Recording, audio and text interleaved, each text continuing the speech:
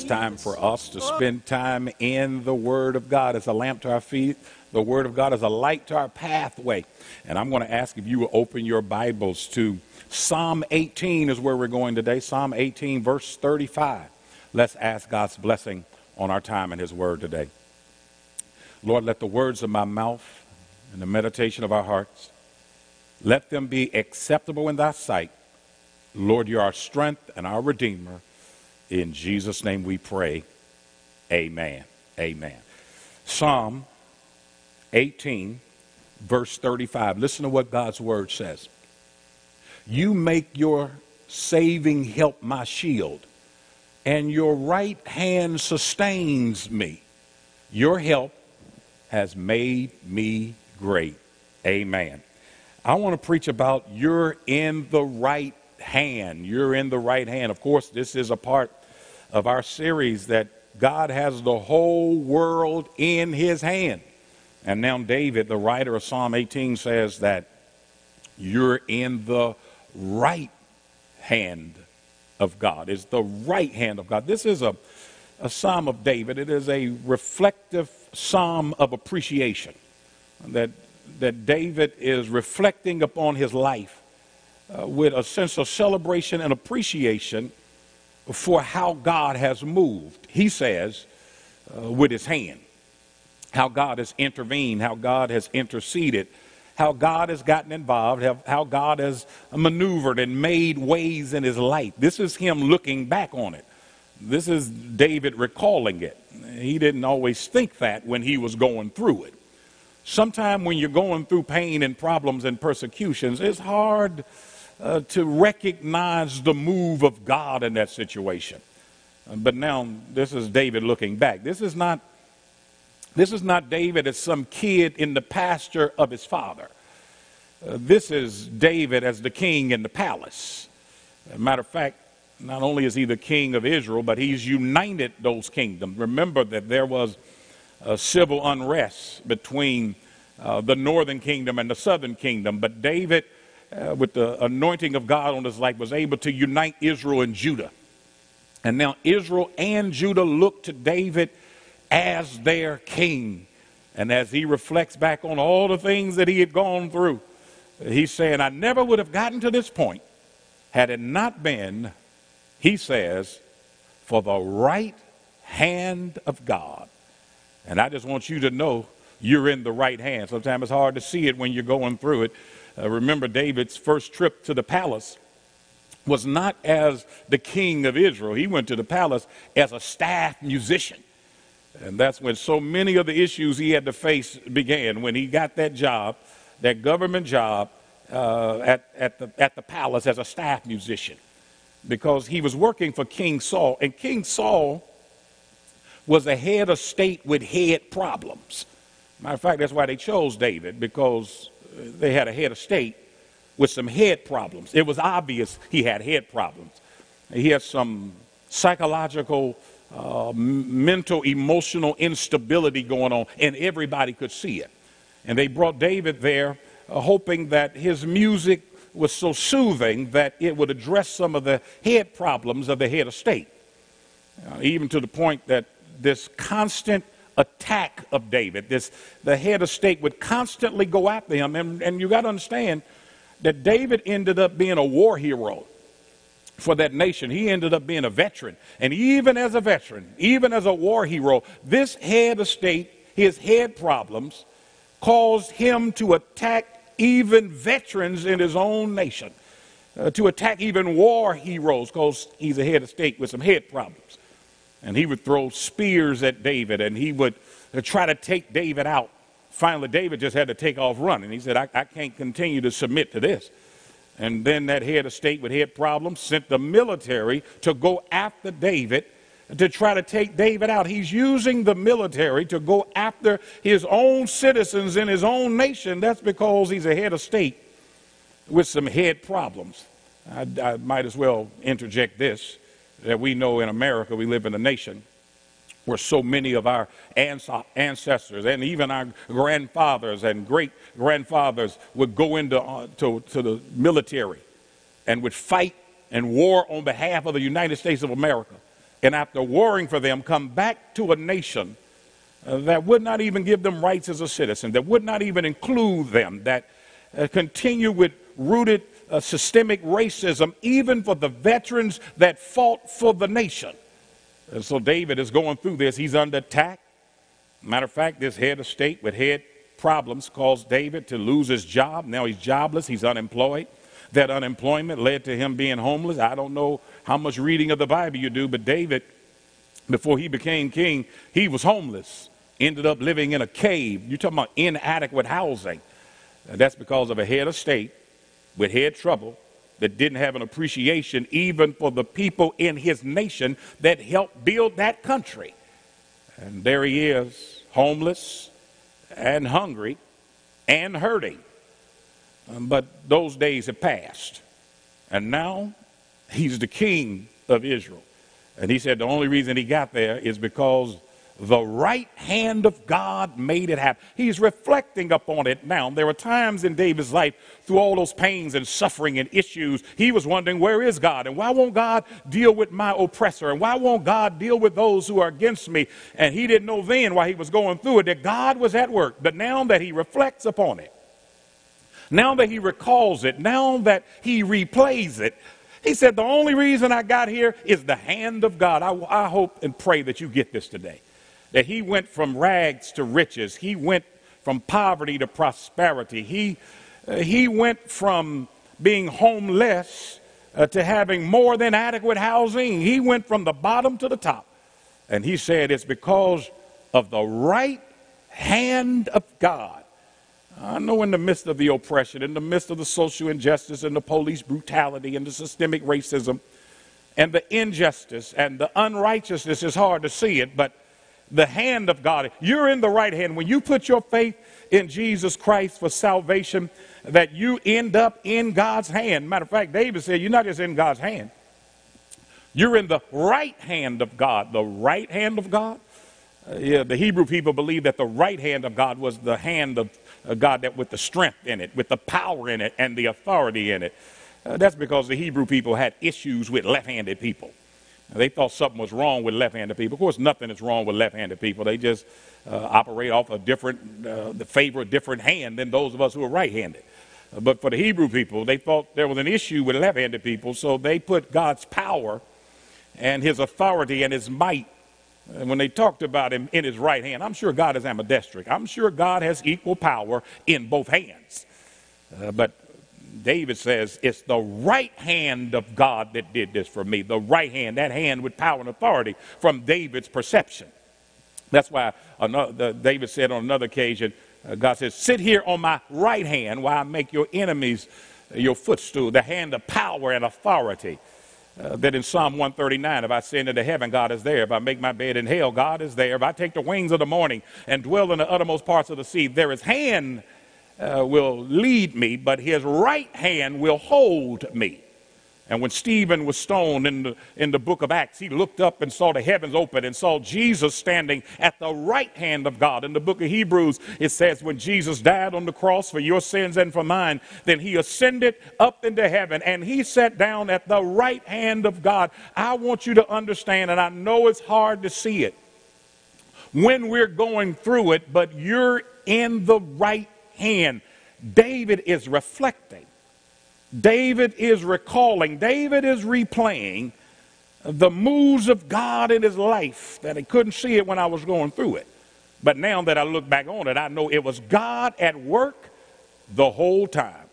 I love to hear the choirs and the praise teams and the children and the youth in our music ministry at Eastern Star Church. I think they're really good. I enjoy them very much. I love to hear them singing the gospel message of God. And the reason why they're so good is not just because we got a lot of gifted singers in the music ministry. That's a part of it. But they're so good because of the time they spend in rehearsal. They don't just get up on Sunday when the cameras are on and the crowd is there. But no, when you can't see them, when there are no cameras, when there are no crowds, when there's no one hollering back at them. There's a lot of rehearsing that goes on that going over the lyrics and going over those words over and over again, going over those transitions over and over again, the pace over and over again, when to come in over and over again. The rehearsals is what makes them so good. Rehearsal, yeah, to do it again. Hear, they have to rehear it over and over again. And as they rehear it over and over again, they're able to get good at it. Because that's why they're on key. That's why they're in tune. That's why they're so good. That's why the words are right. Because they rehear it. They rehearse it over and over. And my wife, who has a beautiful voice, very gifted, Lady Sharon is a part of that music ministry. And she doesn't just rehearse when she's with everybody else. She rehearses it in the car. When we're riding around, she's recorded it. And so she rehears it again and rehearses it again. And goes over and over it again. And then in the house, she does the same thing. In our home, she's doing the same thing. She's rehearing it and rehearsing it and replaying it and restating it. No wonder she's so good at it. No wonder she's always on key and in tune. Here's what I'm trying to tell you. That sometimes when we listen to some of these white preachers and pastors who, now that the cameras are on and the crowds are gathering, that they are trying to get the lyrics, the words right to what black people in America have dealt with and are doing, but oftentimes they don't sound right. They're off key. They're out of tune. The reason for that is they haven't been to the rehearsals. They haven't heard about Harriet Tubman. They have not heard about Mary McLeod Bethune. They haven't heard about Madam C.J. Walker. They have not heard about Thurgood Marshall. They have not heard about Frederick. They didn't have any black history. They haven't heard the lyrics. They didn't come to the rehearsals. They didn't rehear it in the church and at school and in the car and in the home. And the reason why my children have able to pick up on this, because we didn't just rehearse it in some of the schools that they went to, didn't play it at all. So we had to rehear it at home and replay it at home. And it's not just white preachers and white pastors either. But some of us have missed rehearsal. That's why when I hear young black people attacking the black church, my heart goes out to you. I just know you missed rehearsal. That you're attacking the black church because you didn't get to hear this in your educational system. Nobody talked about, nobody replayed this and recorded this, and you didn't rehearse this at home. You didn't hear this rehearsed in your car, riding with your family. And now your attack on the black church is because you missed rehearsal. You missed the fact that Harriet Tubman, she was a preacher. The black church did that. Nat Turner was a preacher. The black church, if you had come to rehearsal, you would have heard that. That Frederick Douglass was a preacher. That's the black church. Martin King was a preacher. Vernon Johns was a preacher. The civil rights movement started out of the church. These historical black colleges and universities, that's the black church that started most of those. I know you miss rehearsal. So I'm trying to replay it and rehearse it. The hand of God that has been moving. Don't miss this. So that's why you're off key right now. That's why you're out of tune right now. That's why you're missing the message. The cameras have come on and the crowds have gathered, but you missed rehearsal. I want to replay it for you. That's why I wanted to make sure my children, when early on in their education, they were a part of a school that rehearsed and replayed black history all the time. Then they ended up in a school system that had no black history. But they got it at home. They got it in the car where we rehearsed it over and over again. And then I sent them to Payne College in Augusta, a black college. I sent them to Tennessee State in Nashville, a black college. I sent them to Howard University in D.C. because I didn't want them to miss out on their rehearsals, so that when they speak and when they sing and when they talk, they're on key and in tune and know what's going on. David is rehearsing what God has done in the redemptive history of his people. That's what I'm trying to get across to us. And as he rehearsed it, he says that God has sustained me. That's what he says, Psalm 18 and 35. He says, the right hand of God sustained me. It's the right hand of God that kept me. Psalm 121, I look into the hills from which cometh my help. My help comes from the Lord. When David was talking about even the sickness that he had gone through and the oppression and running from that head estate with head problems, that unemployment, the health issues that he had in his life, the homelessness, the hurting that he went through, he said, but I made it through all of that because it was the right hand of God that sustained me. And I celebrate every social justice group.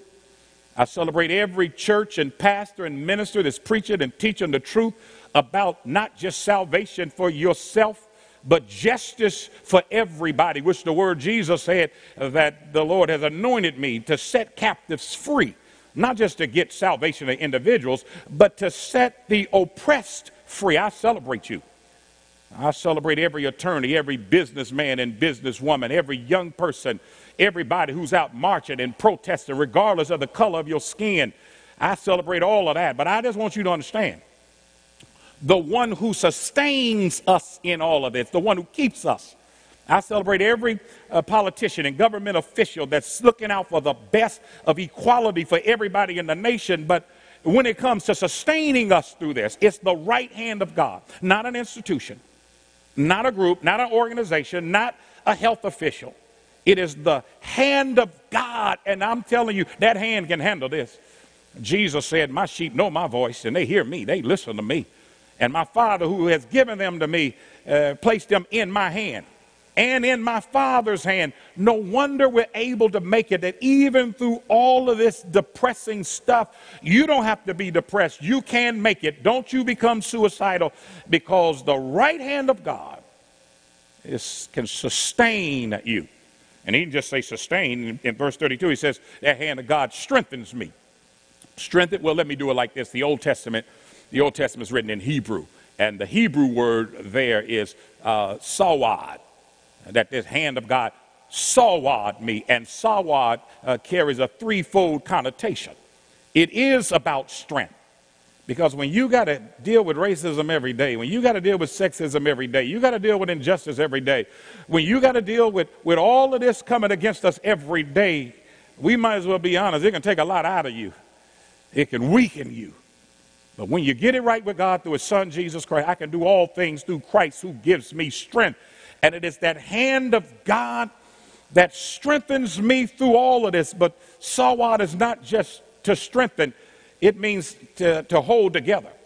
David says, as I reflect upon this, I didn't see it when I went through it, but now that I look back on it, it was the hand of God that held me together. Dealing with a head of state, with head trouble, dealing with homelessness, dealing with the injustice that I faced, to having the military of my own nation as a veteran to attack me. He said, but I should have fallen apart, but it was the hand of God that sawed me, that held me together. And if you're ever wondering, how do we make it through? How do we survive and thrive this? How did our ancestors make it through that blatant racism that they had to face, all that they went through? How did they get through all of that? It was the hand of God that held them together while folk are trying to hold you down and tear you apart. The hand of God. It's sawad, to strengthen. It held together. But then sawad also means to comfort me. David said, through all that crisis, through all that calamity, God navigated it in such a way, he brought comfort to me. That's what it means, comfort.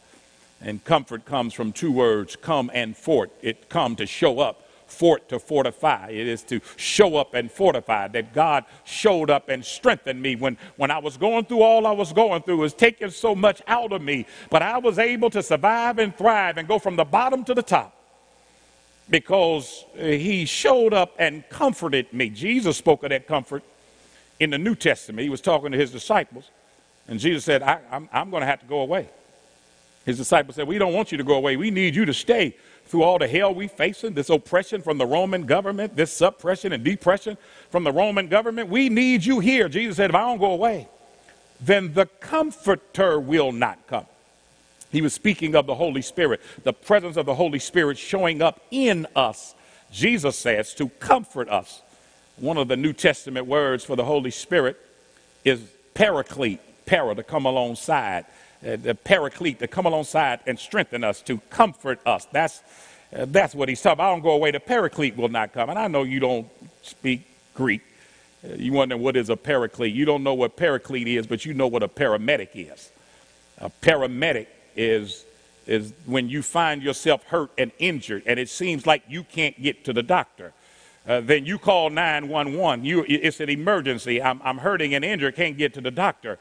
And what they do is, since you can't get to the doctor, the paramedic is like the doctor getting to you, to come alongside, to bind you up, to hold you together, to strengthen you and give you what you need. Y'all, Jesus, when you get it right with Jesus, his Holy Spirit, he is that paraclete that operates as a paramedic, and he shows up in our lives to bind us and strengthen us and hold us together and give us the comfort that we need.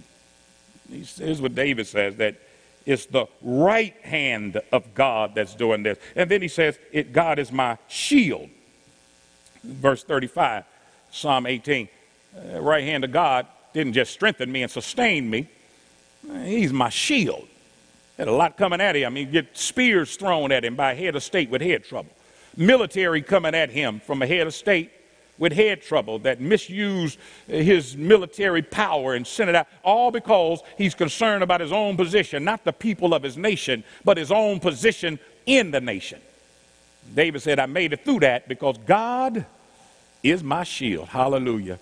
Now I got to say a word about this shield piece, because David was a warrior. David was a veteran.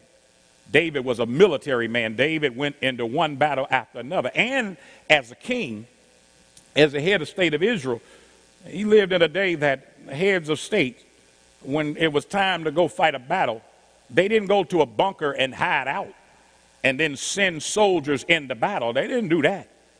But this is a time where heads of state would lead their soldiers in the battle. That'll make you rethink what battles you want to start. That'll make you rethink what wars you're trying to start when you on the front line leading it.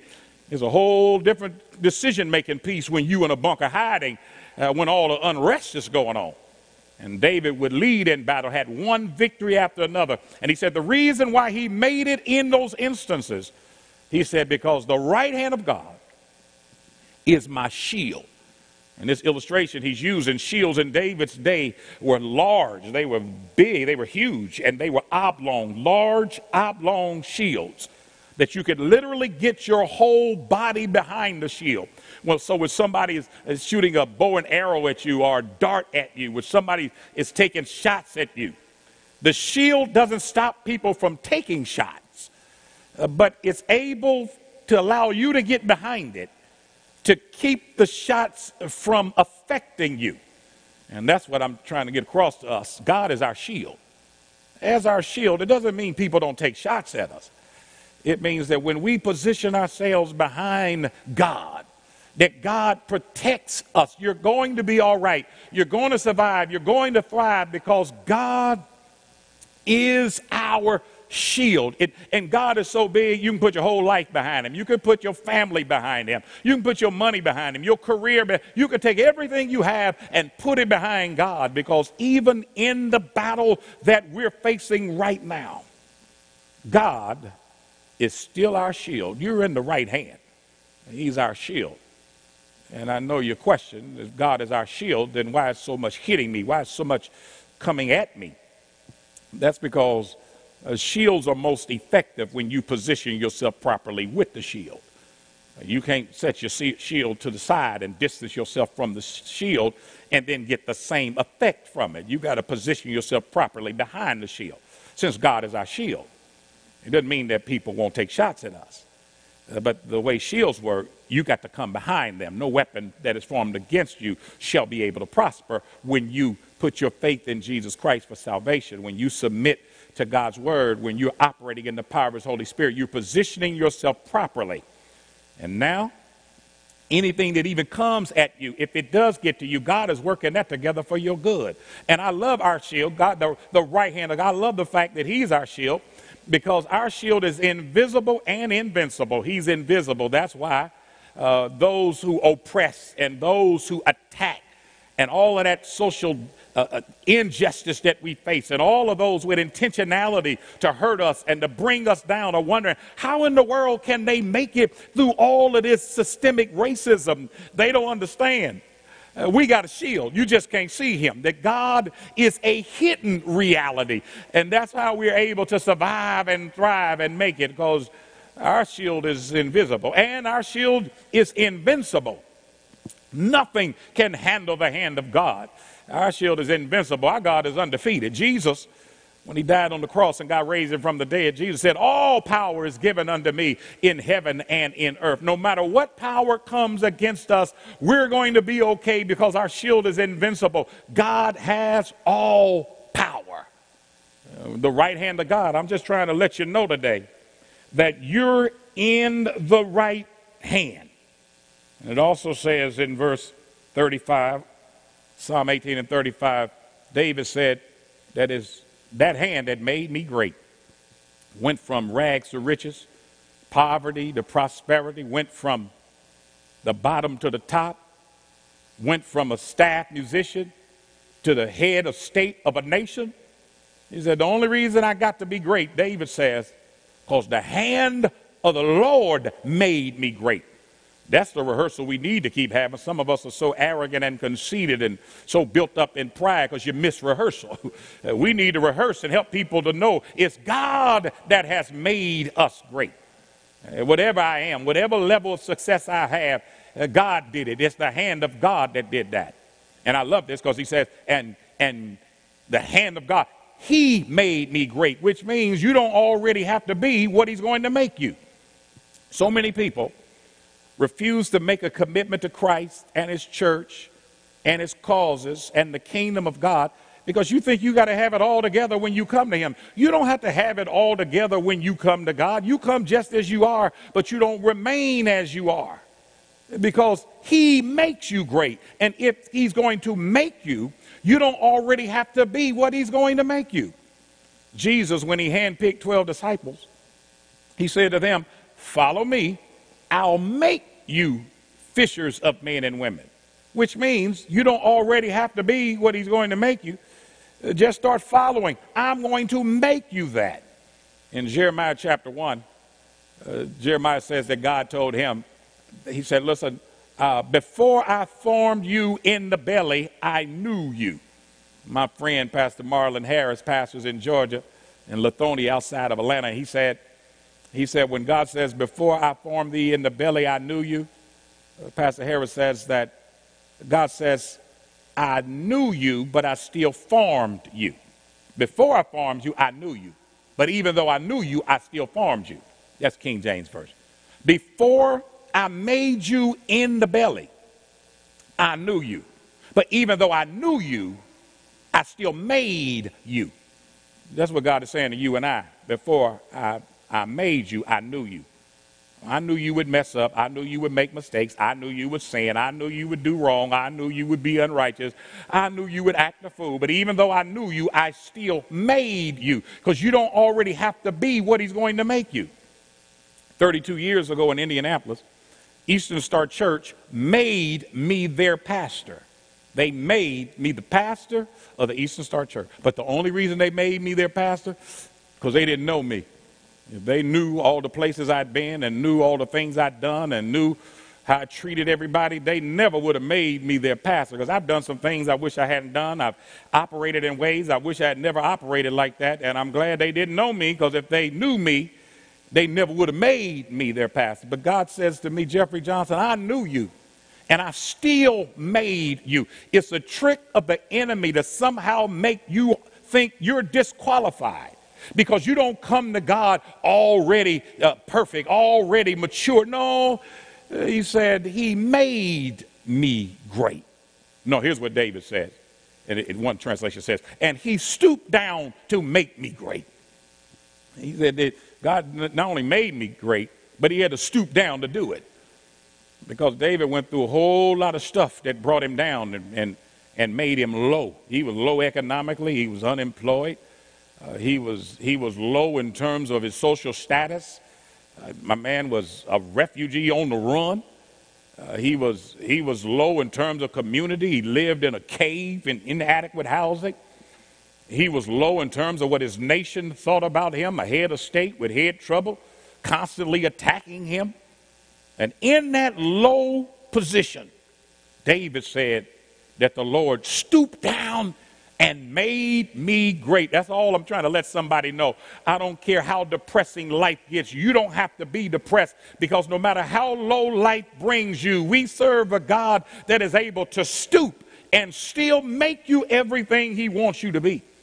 In the New Testament, there was a woman that got caught in the act of adultery. And when she got caught in the act of adultery, her accusers brought her before her judges. And those were some unrighteous judges who were misusing the justice system to try to hurt this woman in an attempt to trap Jesus. They sitting up talking about the law of Moses, but you preaching grace, and this woman, the law says you're supposed to stone her, and what are you going to say? They're trying to trap Jesus, but they're misusing the law on this woman, bringing injustice in her regard. And I know it's injustice. I know it's not right, because she got caught in the act of adultery. Well, if she got caught in the act of adultery, where was the man that they caught her with? Because in that male-dominated society, those men got a different kind of justice than women who did not count, than women who were looked at as less than human, looked at as property. And as a consequence, now she's dealing with a situation that the men didn't have to deal with, because it was injustice in a justice system. And we know you don't care about the law, because you would be doing the same thing to the man that you call. There are a lot of sins you can do by yourself, but adultery ain't one of them. So where is the other person in this? And so Jesus says to them, y'all so concerned about justice, then all of you who have not committed this sin of this woman, then you cast the first stone. Then they all walked away, because they wanted justice to operate one way with her, but a different way for them. And they all walked away. And the Bible says that Jesus stooped down in that dirt, and Jesus began to write in the dirt. And while he's writing, everybody's walking away, and he's offering freedom to a woman that experienced oppression.